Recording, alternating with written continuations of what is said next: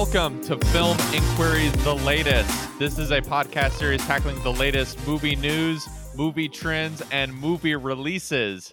I'm your host, Jesse Nussman. And on the other line, this week, she lives her life 1 mile at a time. It's Emily Wheeler. Welcome back. Thank you for having me. I go a little bit faster than a quarter mile at a time. Yes, a full mile at a time. Yes. Yeah, a full mile at a time. Did I butcher the quote? It's been so long since I've seen which you are the Fast and Furious expert, I feel like. So which movie is that quote from? It comes from a few of the very early ones. So back when they were actually street racing movies. Right. It comes from back when they were actually about cars and not, globe-trotting plots and bombs rolling down streets and super criminals. The cars were real, at least partially, Didn't have bombs strapped to them. People were actually in locations and not just sort of like some studio space here in Atlanta. There was one that looked real bad. We'll get to that, though. We'll get to that. Emily, welcome back. It's been a while since I've had you on, but this is kind of the perfect episode. I sort of months out had your name just sort of written in for this episode, because I guess it was a couple years ago at this point. You and Christy Strauss were on an episode that we did about kind of the 20th anniversary of the Fast and Furious franchise. We talked about all the movies, including F9, I believe was the one coming out at that point.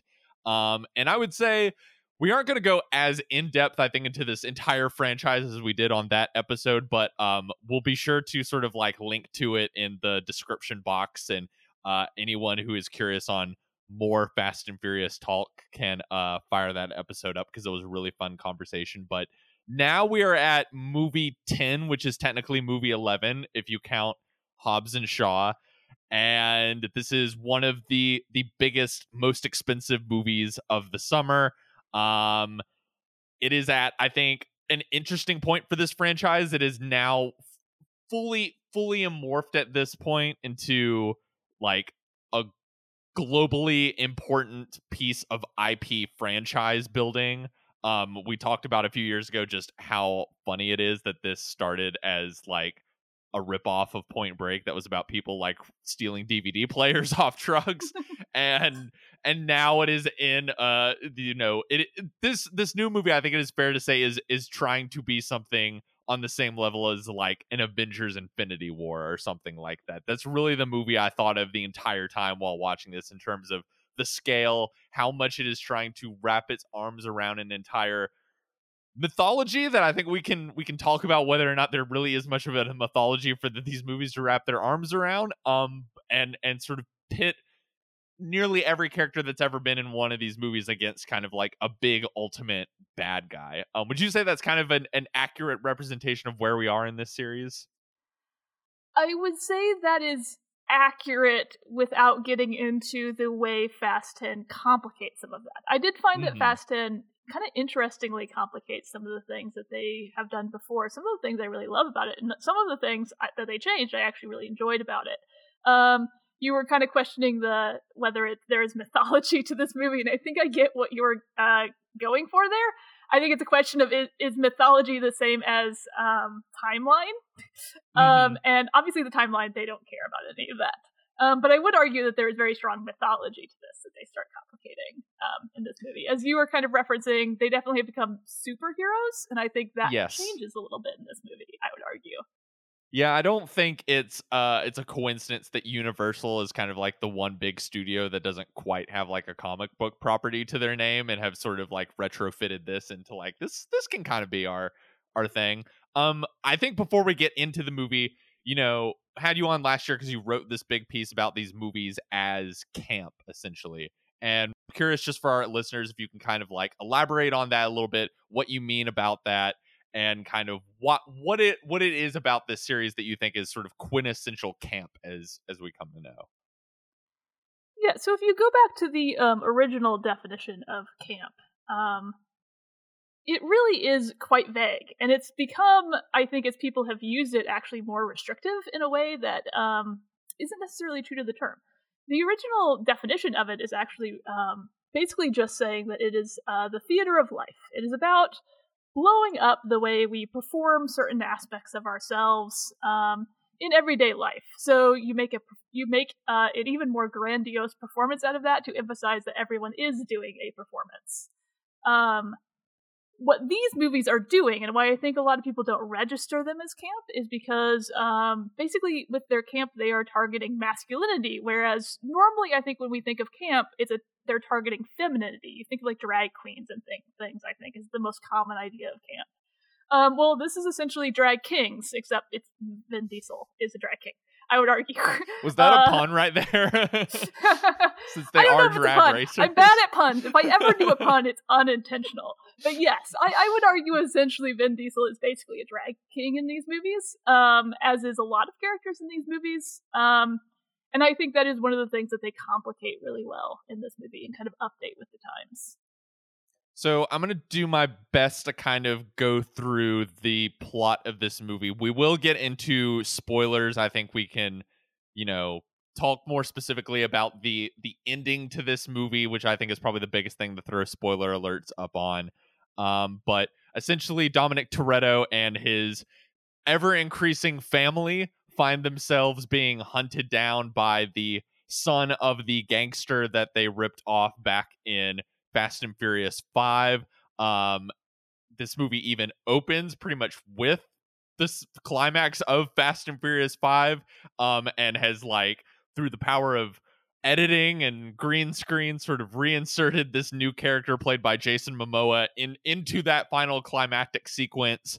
And as I said, this is kind of, it reminded me a lot of Avengers Infinity War in the sense that you have this large ensemble of characters kind of being sectioned off into their own little, alternate storylines, but essentially all coming up against this big ultimate bad guy played by Momoa, and this meaning to be this massive culmination of this 10 movie, or if you count Hobbs and Shaw, 11 movie storyline that they've been building, and sort of have this be the final test that the Toretto family needs to come up against. And every step of the way, sort of as they think they have outsmarted the Momoa character, he somehow gets the upper hand. And, it really is kind of like the movie deflects how big and dangerous your new superhero villain is. I did a better job of explaining that than I thought I would do. I was really worried after stepping out of this movie. I was like, God, it's going to be 30 minutes for me just to explain stuff. But we can get more into individual bits and sequences and who's paired up with who and stuff like that. So I'm not too worried about us. But first I want to know, even though I kind of already know because you and I follow each other on Letterboxd, I think, what you think of this movie. But Emily, give me your thoughts on what you thought about the 10th Fast and Furious movie.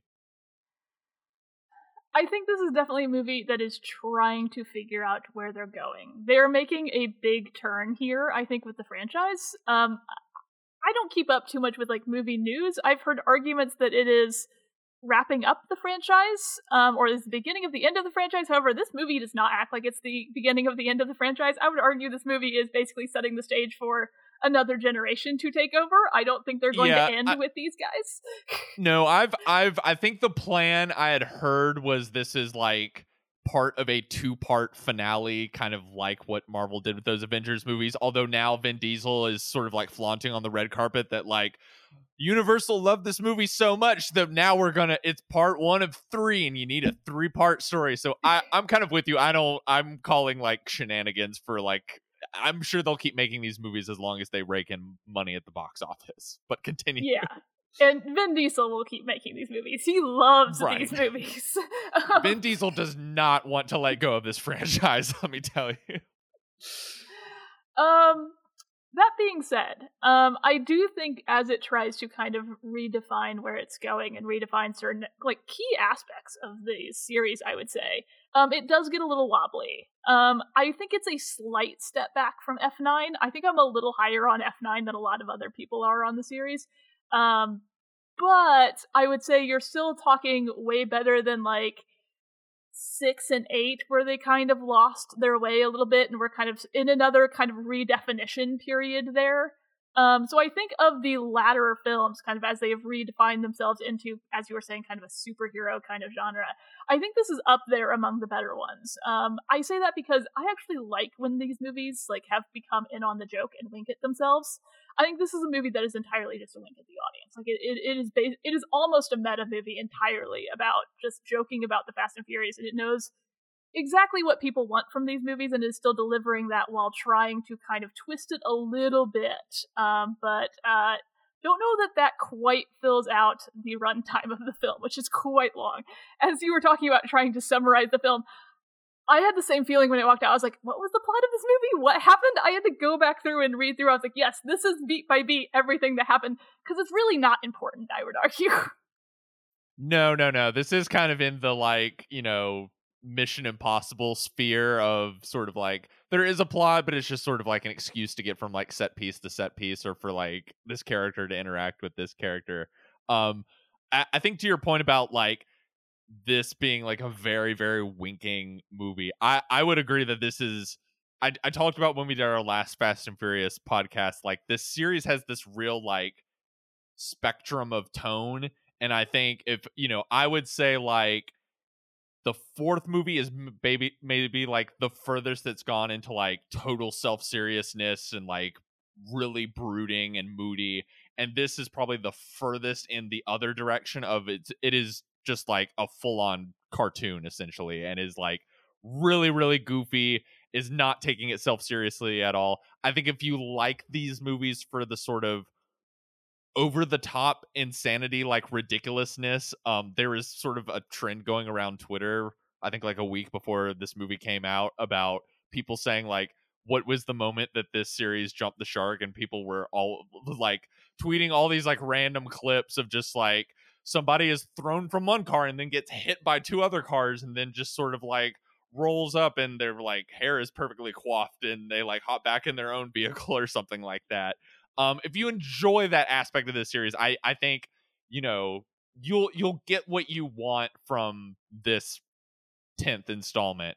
I'm personally someone that like, for me, my favorite run of these movies is 5, 6, and 7, and those to me are the three that sort of find, I think for me personally, that sort of ideal balance between not taking themselves too seriously, but not so far into cartoonish absurdity that I kind of feel like the stakes are sort of removed a little bit. And I generally my feeling about these movies, like there's some of them that I'm a bit mixed on, there's some I really don't like, there's some that I think are a ton of fun.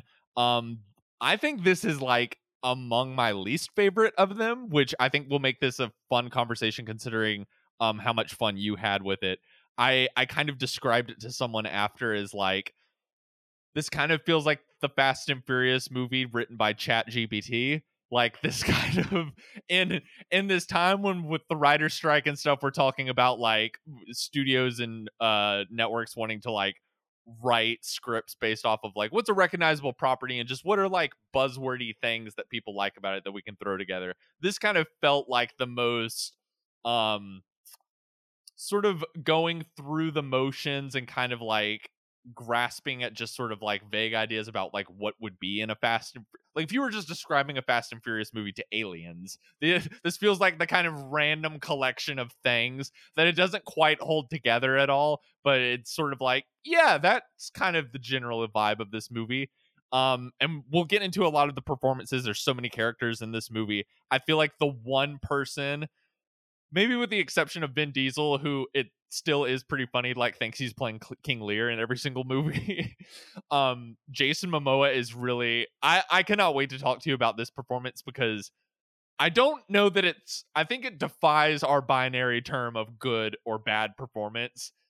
Because someone immediately afterwards was like, how's Momoa in there? And I just sort of responded with, he's making a lot of really, really big choices, and I'm not quite sure it works as a performance, but he is undeniably like doing the most out of any person in this movie, and it is an energy of some sort that is like livening up his scenes, even though it kind of feels like one of those performances where you just went to the craft services table and like put on a bunch of bling and like funny outfits And I kind of described this. I've been describing the performance to people as like, it's a little Johnny Depp in Pirates of the Caribbean. It's a little the Joker. I kind of weirdly thought a lot about Robin Williams in The Birdcage while I was watching it, maybe because of those like flowy shirts that he's wearing. It's a very flamboyant, over the top performance where he is having a lot of fun. And I I don't know if it's good, but it is certainly something to behold. What did you think about him in this? You are dancing around and using every single term that critics use when they cannot identify camp. What he is doing is camp. He is doing theater. Yes. It is theater within theater. So I think he fits in perfectly. I think he does give the best performance of this. I think he's the one who knows best what movie he is in. No one else is really doing it at that level. I do think he is, to my larger idea I kind of already talked about, I said that this is masculine camp. He is obviously bringing the most camp in this. He is doing a very masculine energy, but a very modern kind of masculinity that I think complicates everything very well. As you were saying, a lot of flowy outfits there. He paints his nails very it's very like gender in androgynous kind of, I would not be surprised if we learned like, oh yeah, he is, bisexual or something like that in like a later movie. It would be like, oh, okay. Or maybe he likes his satin shirts. I don't know. Exactly. He's the kind of person that, like, if you encountered them in real life, like, you would just have to ask. Maybe they would consider themselves queer, maybe not. It all depends on how they choose to interpret what they are doing and what they are trying to communicate with that. And I think, maybe to think about this a little too hard, but I think his performance perfectly shows, like, if you have trouble grasping the difference between gender and gender expression, his performance is doing this. To me, that is a hugely masculine performance. Like, it oozes masculinity to me. And yet it has these expressions that you would typically label as feminine, like the painted nails, like a lot of these flowy outfits. Like, there is some feminine movement to his body at times. And yet, he has as pigtails at one point, I think. Yeah, pigtails at one point. I think this is an energy that Momoa has always kind of had as kind of a performer, if you wanted to tap into that or not. And yet he is also an incredibly masculine man. Like, I don't think you can ever get away from that with him.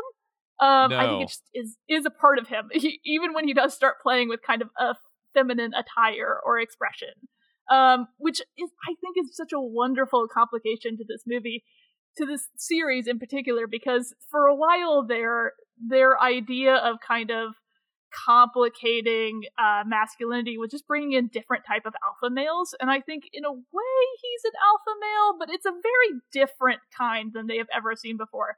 And it is not just trying to be kind of the most masculine. It is kind of trying to play with redefining a masculinity, or at least redefining it in a way that has never been seen in this franchise, rarely seen in a blockbuster level movie. Like, you just normally don't get this. Really the only times you would get this in like big American movies is when you have just kind of a queer-coded villain. I think he could play close to that, but I would argue that, again, I don't know that he's queer. I don't actually read that as queer coding. I think he's just a little more playful as a person and doesn't necessarily follow these rules. Or the way I read his character is, again, like, I don't think he would consider himself very feminine. I would think that character would consider himself very masculine, despite doing all of these things that other people might label as feminine, which I think is just an incredibly interesting and much more heady complication than I would expect to see in a Fast and Furious movie, and more thoughtful than I think people give these films credit for. Yeah, I think regardless on how you interpret his character, he is undeniably like the person having the most fun in the movie, and I almost wish like everyone else in the movie kind of rose like 15% more to his energy level. I think kind of my issue with sort of feeling like people are sort of going through the motions is everyone feels a little like almost too comfortable in their roles. The one other person who it does seem like is having a lot of fun, though his performance is a bit jarring, is John Cena, who is the villain in the last movie. And I believe I would have to go back and listen to that podcast because I did not watch F9 before going to see this one. I believe you and I's kind of like big complaint about him in that movie, correct me if I'm wrong, was sort of like he was almost too brooding, and like that's not really John Cena's skill set. Although then it becomes this weird catch-22 of like, now that he is #family, you know, he gets to be like fun comedic relief uncle, and it feels like a total 180 performance from how he was in the previous movie, but also it better suits him as a performer, and he seems like he's having more fun and is more fun to watch in this movie. I don't know, what were your thoughts about like a lot of the other members in the cast? Because I would say, you know, we'll talk about, there's someone in particular that's new to the cast that I we need to have a big conversation about, because I'm a little concerned. But I think for our like returning people, like the energy between like Tyrese and Ludacris felt a little sort of like shruggish at this point. You know, Charlize Theron, I love Charlize Theron, but has just like never worked for me in these movies. I think they finally got her to have scenes with other people, because in the other movies she's in, she's like in a control room in a plane and is just like talking to people on the phone. So I'm glad she got some face-to-face interaction. Michelle Rodriguez, I think, you know, stable as always. I just felt like everyone has kind of settled into sort of their familiar character beats with this movie, and almost wanted if the purpose of this was to kind of build us into a climax, I kind of wanted some of those personalities to be pushed a little bit, if that makes sense. Yeah, I see what you mean. I would agree with a lot of that. I agree. Charlize Theron has never quite, I think, really bitten into it like Jason Momoa has, in a way that would really make her character pop. I think she's just so good and has such a screen presence that it's never a total detriment. But yeah, she's never quite bitten into being an evil character like I maybe would have wanted her to. She's also, up until this movie, finally she has some decent hair. She's always been given just terrible wigs in all of the movies. Or I think she actually cut her hair for F9. I think that was a real haircut, if I recall. The bowl cut. Didn't she have dreadlocks in one of them? She had dreadlocks in her first movie. That's she had right. white lady dreadlocks. She did. It was awful. There is a joke online, I can't remember where it is, who said it, but about Mamma Mia 2, that the entire series is just an excuse to humiliate Stellan Skarsgård. If you've ever seen those movies. Yeah. Particularly the second one, I was like, if they had given her another awful haircut, I would start thinking that these latter movies are just becoming an excuse to humiliate Charlize Theron, and she just keeps coming back. It's kind of like that weird, there's like a weird period in the 90s where Samuel L. Jackson just like every single performance he would do, he needed some sort of like goofy haircut or something like that. As to the rest of the characters, I think it has to be stated that this series has become just a wonderful paycheck movies for Academy Award-winning actresses. In particular, there is 4 in this movie. You have the aforementioned Charlize Theron. You have, what's her name? Who is Jason Statham's mom? Helen Mirren coming into one scene that's very much like, you can set up a green screen monitor in my backyard. I'm doing you a favor. Helen Mirren is definitely here for a paycheck, and because Vin Diesel really loves her. Obviously, if you've ever seen F9, and this movie again, she's just here to have one scene with Vin Diesel and then move on. That's fine. They like talking to each other apparently, and she will take the paycheck. You now have the addition of Rita Moreno again for one single scene as the previously unmentioned grandmother in this apparently very important family-oriented film series. But who cares? Who is mad about Rita Moreno randomly showing up and getting a paycheck in a Fast and Furious movie? Go for it. And then a character we're probably going to spend more time on later, it sounds like, is Brie Larson as a new character introduced named Tess. We will get to her. I think there's a lot to talk about there. I think that's who you were referring to earlier. As to the rest of the cast kind of playing their own kind of standard roles and not pushing themselves too much, I can't argue with that. I don't think this movie pushes anything too far. Pushes itself very far, much at all, outside of Jason Momoa's character. I just have a very soft spot for Michelle Rodriguez. I think her persona fits, just kind of her vibe fits in perfectly with these movies. I don't think she'll ever do anything better than these movies. I'm always kind of sad when she doesn't have much of a role, and again, she doesn't have much of a role in this movie. She's always been one of those. Yeah, she's always been one of those people that it's just like, I where it's just like, can we give her just more things to do? Because I just like love whenever she pops up in something. Like I don't know what your feelings are about the Steve McQueen movie Widows that she was in, but like remember seeing that movie and being like, oh my god, like see, this is what you are missing out on, Hollywood. Like she can do so. I mean, she's a great action star, but like look, she can also give like an incredible like in-depth performance too, and is like an amazing actress while also being this like amazing physical performer at the same time. Yeah, and to be fair to her, one of the few things I do follow in movie news is that she was very adamant about the midpoint of this Fast and Furious franchise when she started coming back, of really saying like, you have to write the female characters better. Like these are getting embarrassing, and I think that push by her has done a lot to kind of move the series in a better direction in that realm. As far as the rest of the cast, I do have to disagree with you about what Ludacris and who all is it? It's Ludacris, Tyrese Gibson, Natalie Emmanuel are doing as a trio. They have put Sung Kang there with them as kind of a fourth, but I think in several movies you have had Tyrese, Ludacris, and Natalie Emmanuel kind of being a trio, and I think they have actually become my favorite part of these movies. I think they're dynamic together. I think they added her in as kind of a foil to these two kind of slightly immature guys, and I think it just became comedy gold. So, like, are they kind of just there to make the same jokes over and over again? Sure, but I love those jokes. I love that dynamic between the three, and I think Han kind of slides into that dynamic pretty well and does not throw anything off, and I think everyone just likes Han. And I'm sorry, I will continue to do that throughout this entire thing. I will flip between actors' names and the characters' names. They're all the same to me. It's the same. They're just playing themselves. It's all good. It's all good. Let's have the Brie Larson conversation.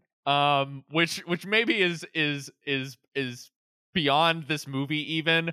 Brie Larson, of course, shows up in this movie as this new character that is essentially the daughter of Kurt Russell's character, which, again, forgive me, it's been a while since I rewatched these. Did Kurt Russell die in one of these movies, or is Kurt Russell just like, I'm not coming back for this anymore? You guys got me for 2 movies or however long it was. I could not remember. I was like, did they write this new character because they killed him off in a previous movie, or did they bring this character in because Kurt Russell just said no this time? Whether anyone is ever dead in a Fast and Furious movie is a question in and of itself. True. I mean, Han is here. Han, and another example we'll get into in spoiler section. Han is here. He is a safe one to discuss. Once Han came back, they threw any idea of anyone ever being dead. To my knowledge, I do not have a perfect memory, he is still alive. They reference a lot that he is still alive in this movie. He has just disappeared. Okay. Interpret that as you will. I think he's going to come back. I would be surprised if he does not come back. I feel like he was kind of the guy that's going to swoop in the next movie to help clean everything up now that they've messed. They spent the first movie, kind of messing everything up. There's going to be 2 connected movies. Now he's going to swoop in the second movie as kind of like the backup to start helping them clean up now that they have had their asses handed to them by Dante. Yeah. So Brie Larson, I think if we went back like 10 years ago, I think an actress I had a lot of stock in. Saw in Short Term 12, was like, we got one. This girl's going to be one of the like signature actresses of her generation. She won that Oscar for Room, which is even a movie I'm not crazy about. I think is like solid, but was like, great. My money's coming in. My investment's doing great. My girl's going places. And then after that, it feels like she's gotten kind of sucked into the franchise system and the world of Nissan commercials, and I'm just a little concerned, Emily, because I feel like the Brie Larson stock is not doing well, and even like and it's not necessarily a knock against. I cannot tell if maybe I overestimated her as a movie star, or if Hollywood or her agent are just not getting her good roles. Like the place where I feel like she should be at is, and I'm sure Brie Larson is laughing at the other end if she's listening to this, of just sort of like, I have millions of dollars and this moron is just talking into a microphone in his apartment complex. But I always thought of her like in lineage of, because she's so outspoken politically too, like in the lineage of someone like Jane Fonda. And I think like, where's like her movie where she's like a war photographer in the Vietnam War, and it's like a big movie star vehicle, but it's also like this historical epic. Hold on, do you not remember the King Kong movie? Well, that was going to be my that was what I was leading up to, is like, that's the kind of movie I would want for her, is like, yeah, it can be this like searing political drama, but it's also this adventure movie, and it's this movie star vehicle for her. But like, if she wants to do that, it has to be Kong Skull Island, where she's like one of 20 people in that movie that is just sort of getting bounced around by King Kong. And, I know Captain Marvel made a ton of money. I'm someone who, like, I don't even feel like that character has been sort of like, maybe I'll be proven wrong with the sequel coming out, but I don't feel like that character has even given her enough to do as a performer.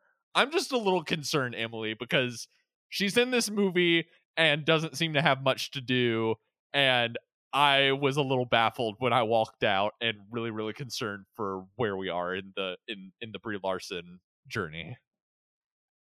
I'm very, very sad at how much I agree with you on basically everything that you have said so far. I have been a fan of Brie Larson actually since she was on television in a series called United States of Terra, which, if anything, is mostly remembered as a vehicle for, why am I blanking on her name right now? It's basically someone else's vehicle. She was playing a character with dissociative identity disorder. Brie Larson was her Toni daughter. Collette. Toni Collette, thank you.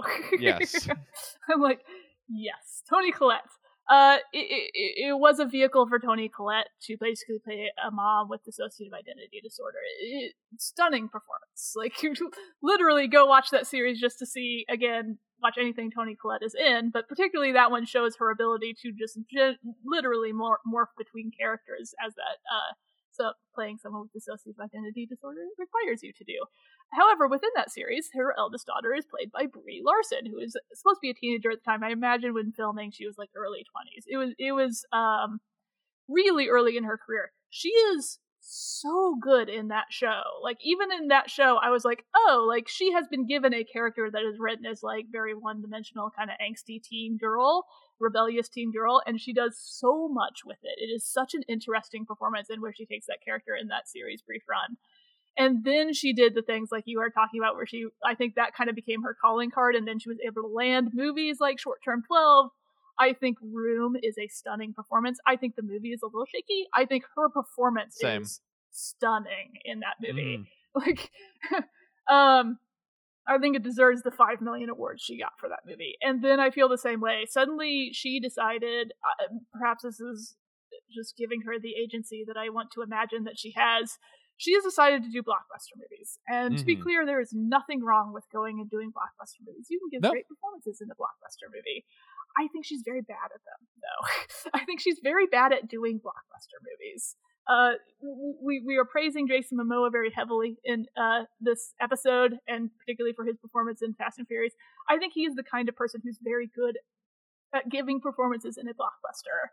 I think he has the charisma. I think he has the way to sort of do this a little bit more overblown, but still have it feel semi-natural, to make it feel like it is a character within this like level of a movie and level of reality that we are operating at. And I think Brie Larson, I mean, we are 5-6 blockbuster movies in with her. I am feeling comfortable saying she does not know how to modulate that. I cringed through. I was so sad, but I cringed so hard through her Captain Marvel, whatever her character is, movie in the MCU. I thought her performance was the worst part of that movie. I feel like every time she rolls into as that character, it's like she's coming up and just giving a thumbs up, and she's like, isn't this great? And just kind of walks by the camera. And I was like, you guys are supposed to be playing a character, right? Like, you can't just that's kind of happy all the time. Like, that's not a thing. Yeah, that's kind of how a lot of her blockbuster performances feel. They feel very like posed and almost like I gotta do this for the girl boss poster or something like that. And like I think she can be such a like vibrant and funny and natural actor in she can give these great like naturalistic performances in Short Term 12 and Room, or like I think she's really funny in like the few scenes she's in like Scott Pilgrim, or wasn't she in 21 Jump Street, or the what is the Trainwreck, the Amy Schumer movie where she is like Amy Schumer's sister, and I kind of thought was the best part of that was like I kind of would be down if like she was the lead of this movie. I think it would be even better.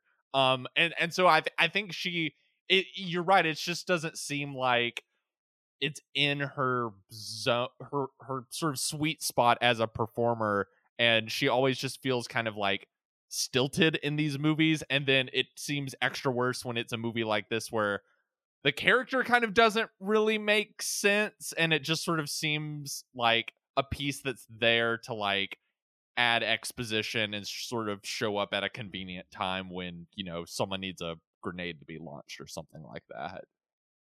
Yeah, I will say before turning fully back to her in Fast and Furious, just as a little caveat, I don't think her career is totally on a total downswing right now with this turn. I would like to encourage everyone. There's a movie she directed recently in the past couple of years. I believe it is sitting on Netflix. It is called Unicorn Store. Hardly anyone saw it. This. It is a tiny little movie. Again, she directed it. She also stars in it. It is basically just about go be your little weirdo self. Like, that's basically, it's a very light movie, but it does get back to just letting her kind of, she's much better as a performer. I think it is a fairly good directorial debut as well. So, I mean, I'm sure she was able to do that because she's made however many millions of dollars doing all these blockbuster movies. So, right.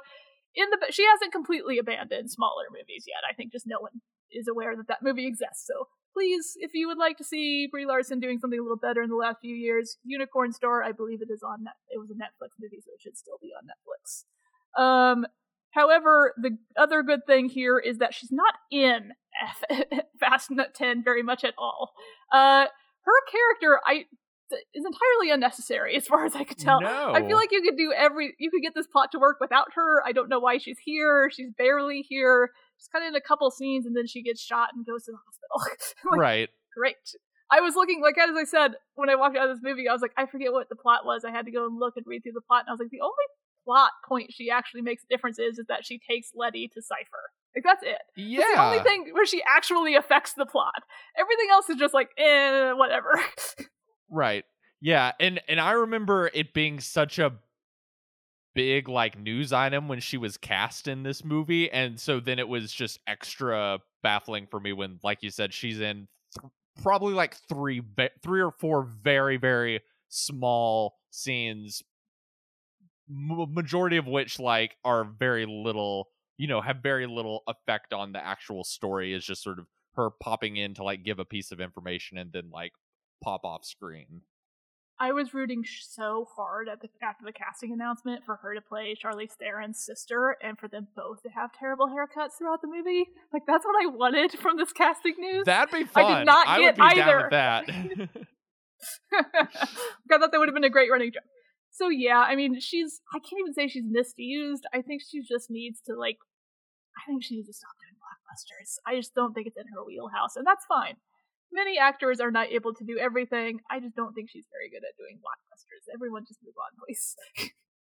So the next thing I wanted to kind of bring up to you is it's a little bit of a wider conversation beyond the Fast and Furious movies, but I think is applicable to this one. I kind of had a feeling watching this movie that this is sort of the latest entry in the kind of Red Notice trend for me of like a big blockbuster with tons of movie stars is this like globe-trotting adventure comedy, but it doesn't look like they shot this in real locations. It doesn't look like any of the people are in those locations, let alone are in the same scene as each other. and the whole movie kind of has this like flat digital look to it, where it just sort of looks like people standing in front of green screens and are very flatly lit. Like the other recent example of this that I saw, which I was just like, we can't even talk about this movie on the podcast because this would literally be a waste of time for everyone, is Ghosted, the Ana de Armas, Chris Evans rom-com for Apple, that might be the worst movie I've seen all year. But this had a similar look to that, and it just sort of like, is this a trend that you're noticing in movies like this, where it just sort of seems like, hey, we got like a bunch of famous people together and it's meant to be this like globe-trotting adventure movie, but you know, everything, there's a fakeness to all of it, and it isn't, you know, you go back and watch like a movie from the 40s or the 50s, and like it's obvious there's matte paintings and stuff in the background, but this trend I'm noticing doesn't even have that kind of like handmade aesthetic quality to that you kind of just buy into as just part of the magic of the movie. It just sort of looks cheap. I don't know. Am I sounding crazy? Because I feel like I'm noticing this in like multiple movies every year. I think it's definitely a trend. I think other people have picked up on this as well. You kind of pointed out Red Notice being a key one there. I think a lot of people are starting to kind of signal that movie, particularly for streamers, they're really starting to do those kind of movies of, let's just get a couple stars and then put them on a green screen, and maybe they shoot a few days and we'll call that a movie, and that'll, we can say we have a movie of theirs that you can only see on our platform. I think it's a little unfair to put Fast 10 in that category. I think there's a lot more of the budget on display here.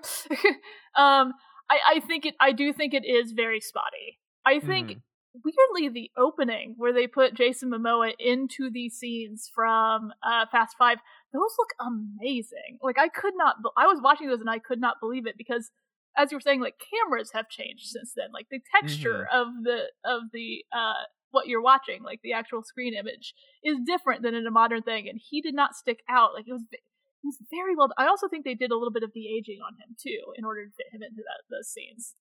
I was very impressed watching those. I was like, ooh, they spent a lot of money and did this really well. Like if you weren't thinking about it, I would never notice that this was a reshot with him pasted into things. But then you get to other parts of the movie where the cars become gummy CGI, which is really disappointing for these movies. There is one shot.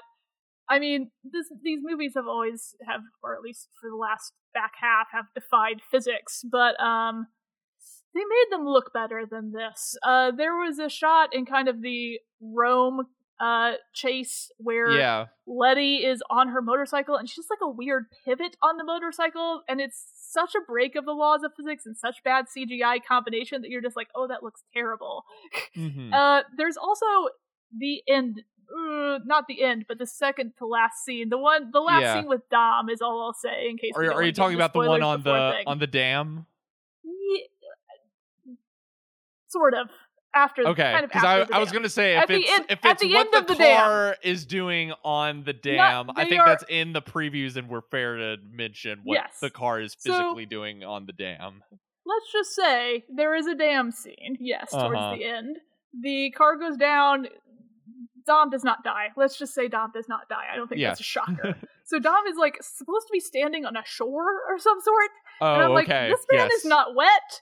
This man is, I don't even know if he's standing on a green screen. Like, it is the worst thing I've ever seen. Like, genuinely, that scene, I was like, I do not buy that he is anywhere in the world except for on a studio lot. And also, they did not even bother to try to make him look wet because he was supposed to just come out of the water. I was like, a critic I know you have to worry about his hair, but still, like, I'm like, this just looks awful for where he is supposed to be standing and what he's just supposed to have done. Like, honestly, like, someone sitting next to me, like, out loud in that moment, like it was like copy and pasted from, there's like the Roger Ebert story of like when they went and saw I believe it was Jaws 4 and Michael Caine in that movie. Some dude next to me, another critic here in Atlanta, made the same comment of out loud in the theater, was just like, he's dry.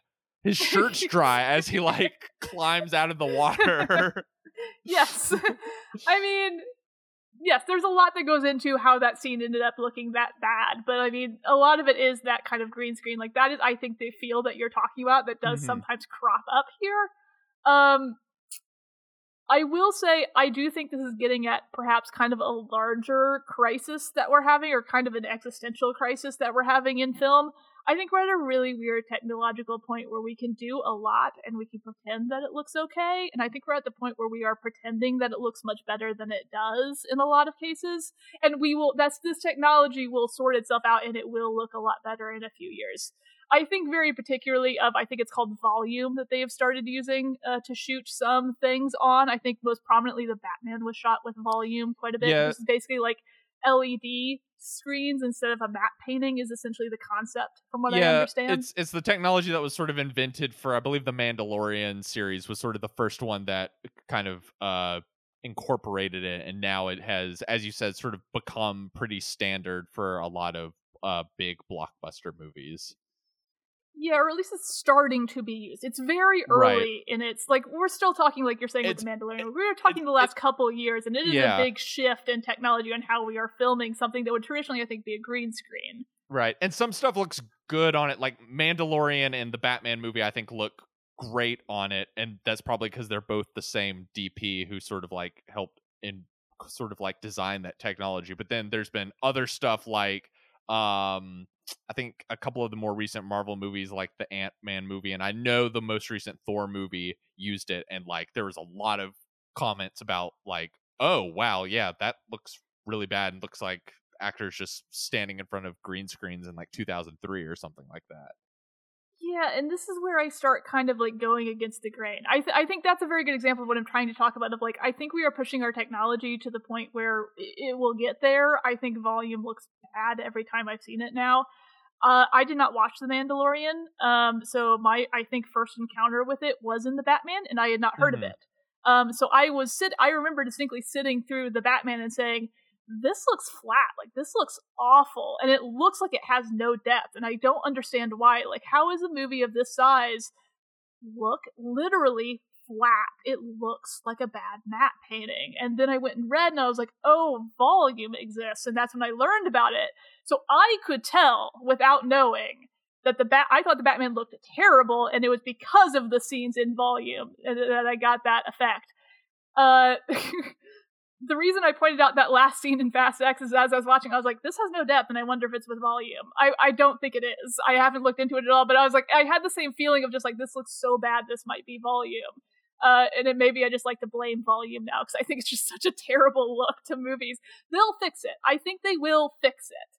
I think it looks awful. And I think a lot of the things that they're trying to use in Fast X is tech that looks awful right now. I hope it gets better. I hope we swing away from like such bad CGI and just such bad tech stuff as we try to push forward into these huge and bigger blockbusters. But that's what I would identify more as like kind of the crisis. Not really the Red Notice thing as you were talking about. I think this really falls into the blockbuster type of thing where we are just using tech that we're not ready for.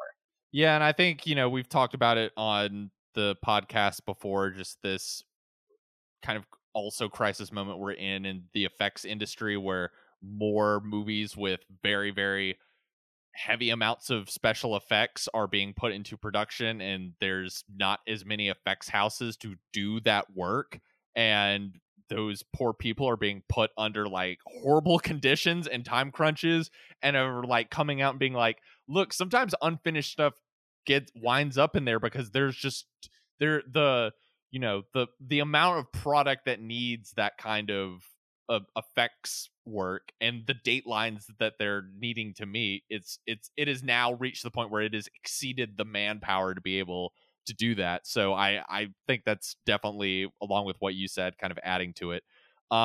Let's throw up a spoiler alert before we go, and kind of briefly, I want to get your thoughts on the ending to this movie, so I'll throw in a siren right here.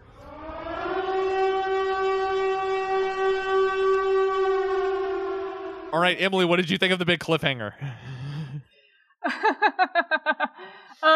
So it depends on which cliffhanger you're talking about. So I am the kind of person who never sits for end credit scenes. I know there is an end credit scene. I just read about it later. I never care enough. Like, it's almost always just like some joke or like casting news, and I was like, I just don't care. I'm not going to sit through credits. The end credit scene was spoiled by this, but was like spoiled before the movie even came out, to the point that when it came up, or like when Dwayne Johnson didn't appear in the movie, I was like, weird. I wonder what that whole news leak was about. And then that was the end credit scene. Is like, oh, okay, so there'll be some scene in a future movie where him and Vin Diesel won't be in the same scene together, but they'll be stitched in there somehow. They'll be red noticed. Yes. Into the same movie. Right.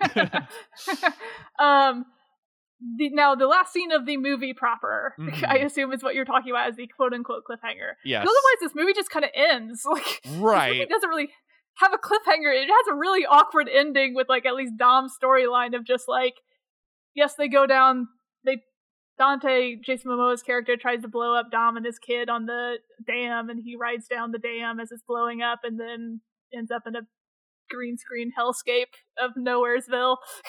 And Dante's just like, I'm gonna come back, basically. So it's just like, and then like now, Dante says, now it's time to kill you. Yes, that's what ignites it is. more bombs, and it's literally like Saturday morning cartoon special of Vin Diesel doing a like what up at the screen, and we see the bombs ticking, and then like it's like cut. Like it's really trying to have a kind of like as this was the other thing that really made me think of the Infinity War comparison of trying to have this like big mic drop in cliffhanger moment that did not work in this movie at all. And then obviously there's the other aspect to the cliffhanger, which is Michelle Rodriguez and Charlize Theron escape their Antarctica prison cell. And might I just say, before you get any farther, the funniest moment of the entire Fast X to me was the time where Michelle Rodriguez pops out of the bunker, and you find out, and she looks around, and she's just in clearly like a frozen landscape, and all of a sudden it just pops up Antarctica, and I was like, that's a good joke. And then she has to like go back down the stairwell, and like Charlize Theron is still there, just like putting on snow boots and stuff. Yeah, like the popping up of Antarctica as the location was just a perfect joke to me. Sorry, continue. No, that was a very funny moment. Yeah, so all of a sudden Michelle Rodriguez is like, well, how are we going to get out of Antarctica? And then a submarine emerges from the ice. It's the submarine from Fast 8, I believe. And this was the moment when I was like, oh, it's so this is where Dwayne Johnson is going to be. He's going to be on and it's not going to make sense because we've reached a point in these movies where people who were trying to kill each other or didn't get along in previous movies are just sort of like, yeah, bro, I got you, and like pats each other on the back and goes on. And the hatch opens and out pops Gal Gadot, Wonder Woman star Gal Gadot, who died in Fast and Furious 6. And as you mentioned earlier, whether it be Han, whether it be Letty, the series has a history of bringing people back from the dead that normally I've kind of rode with as part of the just sort of campy ridiculousness of these movies, that they're basically like soap operas in cars. But I kind of rolled my eyes a little bit of just sort of like, in a movie where it already felt like there were kind of no stakes to this movie, this is really like, we can't let anything rest. Like, Paul Walker's the only one dead, and he's not even, I mean, he's unfortunately dead in real life, but like is not even dead in these movies. We always have to have the one awkward line and everything where it's like, well, maybe we should get Brian. No, he's safe. We have to keep him there, even though every other person we've ever interacted is being hunted down. That's just sort of their commitment to that sort of once beautiful plot line of Fast 7, but the need to kind of readdress it all is funny. But what did you think about Gal Gadot returning and just the idea of like, no one's really dead in these movies and everyone kind of just like can come back for whatever magical reason? So, Gal Gadot is an actress, I would say, kind of in the Brie Larson vein of how I think of her. I was like, I don't think she's ever been very good in blockbusters. I can't think of a time she's ever been really good, kind of period. I'm not. I liked her in the first Wonder Woman movie, but beyond the first Wonder Woman movie, I would agree with you. I would not say I have particularly enjoyed her in much of anything. I think she's functional in both Wonder Woman movies. Like, Okay. I think she's fine. I think, however, she pairs perfectly and is carried by Chris Pine in both of those movies. Yes. I think he is the standout performer there, and he is carrying kind of a... So because he's doing so much work, I think she kind of gets by with just being which I think is the best she ever does. It's kind of like how Superman as a character isn't that interesting, but Clark Kent is, and sort of like the Clark Kent, you need the Clark Kent-ness to sort of balance out how kind of like straight and kind of boring Superman is, and sort of like that kind of being the her and Chris Pine dynamic of like he kind of has to be the personality because she has to be the sort of like square-jawed hero of she doesn't have the Clark Kent thing to pull out of her back pocket is I guess what I was kind of getting at. But I 1,000% agree with you. I agree that dynamic. I don't think she is a good straight man. I think there's a way to do the straight man performance very well, and I don't think she brings much to it. I think Chris Pine really just carries her along. I don't think she's terrible. I think she's just like kind of bland. In these movies, in the Fast movies, in the Fast and Furious movies in particular, I think she gets kind of lost. I often forget that she was a character at all. I will say I forgot until she popped up here. Yeah. The one good thing, the one reason I do sometimes remember that she exists is because she is the reason for the greatest line in the entire series, which is, I believe, the first movie that she was in, which I think was the fourth. I could be forgetting. That sounds right. But basically, Vin Diesel as Dom is attempting to hit on her, and he says, "I appreciate a good body regardless of the make," which, in context now, makes Dom pansexual, if you read that correctly.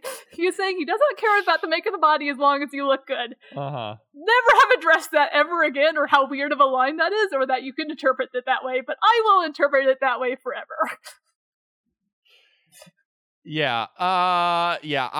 I completely forgot she was in these movies, and agree she kind of fell into the background. But yeah, it was just a weird thing of, oh well, because she was in these movies before she was in Wonder Woman, so it feels like this sort of weird reverse engineering thing of like, oh shoot, we killed off the actress that eventually became Wonder Woman. We need to bring her back. Like, we cannot not have Wonder Woman in these movies. And I don't know, just for me, it just sort of, I think it gets to some of the problems I have with as this series has become more and more cartoonish is just this feeling of like, well, kind of does any of this really matter anymore? And like, I like these movies when they're not super serious, but like, I want there to be some sense of danger and stakes for the characters, which is, why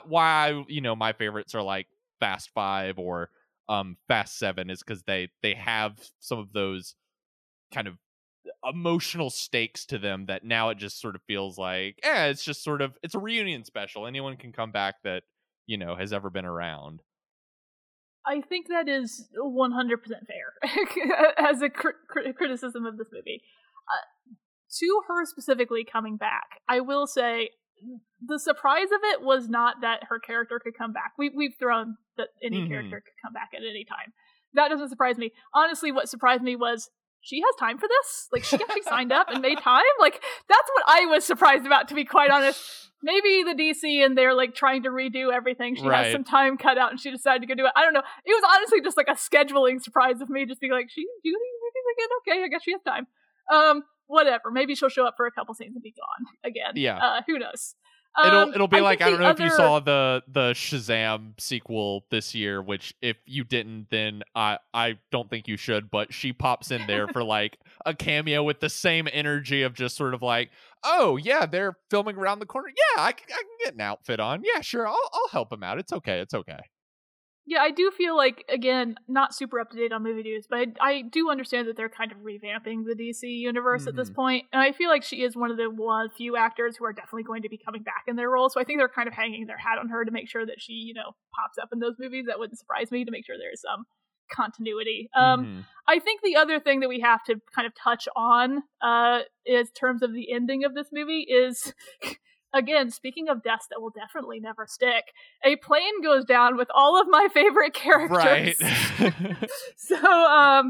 Look, Roman got Tyrese, smushed Ludacris, by a car Natalie in Emanuel, F9 and all like of the just walked out of foursome, the car. Yeah, all of them go down allegedly in a plane crash, and it is the most fake. Like, oh, they're gonna walk away from that. Like, if you look at the last shot of all of them, they are saying, "Oh my gosh, there's a bomb coming at our plane," and they're running towards the back of the plane. There is a car sitting in the back of that plane. Like, they're going to hop into that car and be out of that plane before it exploded into the mountain. It was the most obvious thing, but they left it like it was a cliffhanger, like they might be dead.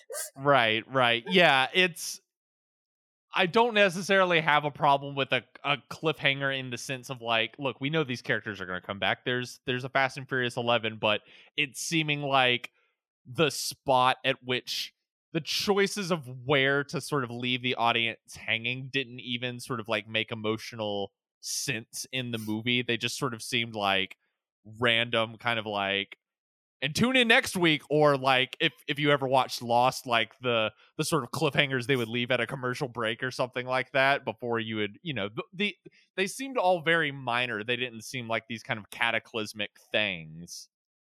Yeah, and that kind of led to like, I think the like kind of letting the air out feeling of the ending to me instead of feeling like it went out with a bang. I will say something we haven't touched on, and something I just want to kind of mention at least briefly before we wrap this up, is all of these kind of, as we were talking about, like deaths and resurrections, that is becoming almost an in-joke within the series. Mm-hmm. One of the big turns in Fast 10, I would argue, is that I think they are positioning these movies no longer as superhero movies. I think we are starting to transition into them being religious figures and perhaps martyrs. There's always been like religion hanging around in these movies, and for an American blockbuster movie, pretty prominently, because pretty much no other American blockbuster even touches specifically on any religion, and these have always been overtly kind of Christian movies, or at least the characters are Christian and make nods to it. This movie, though, really ramps that up. They save the Vatican in Rome. And then there becomes like some very strange imagery with particularly Dom. And I'm like, we're getting into some really like vague ideas of, I think, martyrdom and, as you were saying, resurrection that is already in the series. I think they may start all picking this up and trying to make them into literal like religious figures now. We're just gonna see a like increased number of like Christ pose shots of Vin Diesel, which like they're because obviously he wears that kind of like cross around his necklace. There's a lot of kind of like juxtaposition of like him with that necklace and sort of like close-ups on that neck. So yeah, it hadn't occurred to me while watching, but now sort of thinking back, there's a lot in the movie that is, and this I think feeds into like Vin Diesel's what I perceive as sort of his interest and idea in these movies. Is I would not be surprised if, like what you said, this concluding trilogy or whatever this is meant to be at this point, like becomes about like Dom Toretto, the martyr for like his entire family or something like that. Jason Momoa has a literal line, I believe is in the quote-unquote climax, intended to be a climax of this movie, where he actually says a line to Dom that this is how you be a martyr. You have to either perform a miraculous act or you have to die, I think is the line, or something like that. He literally defines how one has to be a martyr, and it does it in reference to Dom. There are some moments that is really overt on kind of Christian symbology and Christian language that I think they really are trying to transition these guys from superheroes to martyrs. So I guess everyone who's coming back is going to be a saint. Saint Giselle. Well, Emily, I look forward to the giant Christ-like statue of Dominic Toretto that will be over the LA skyline. It'll be the tallest thing in Los Angeles in a few years. Thank you as always for coming on as we discuss family and cars and going vroom vroom on the interstate. Next week on the podcast, summer movie season continues with the Little Mermaid remake, which I saw the day after Fast and Furious, and more like the Little Meh Maid. We'll leave it there and discuss that next week.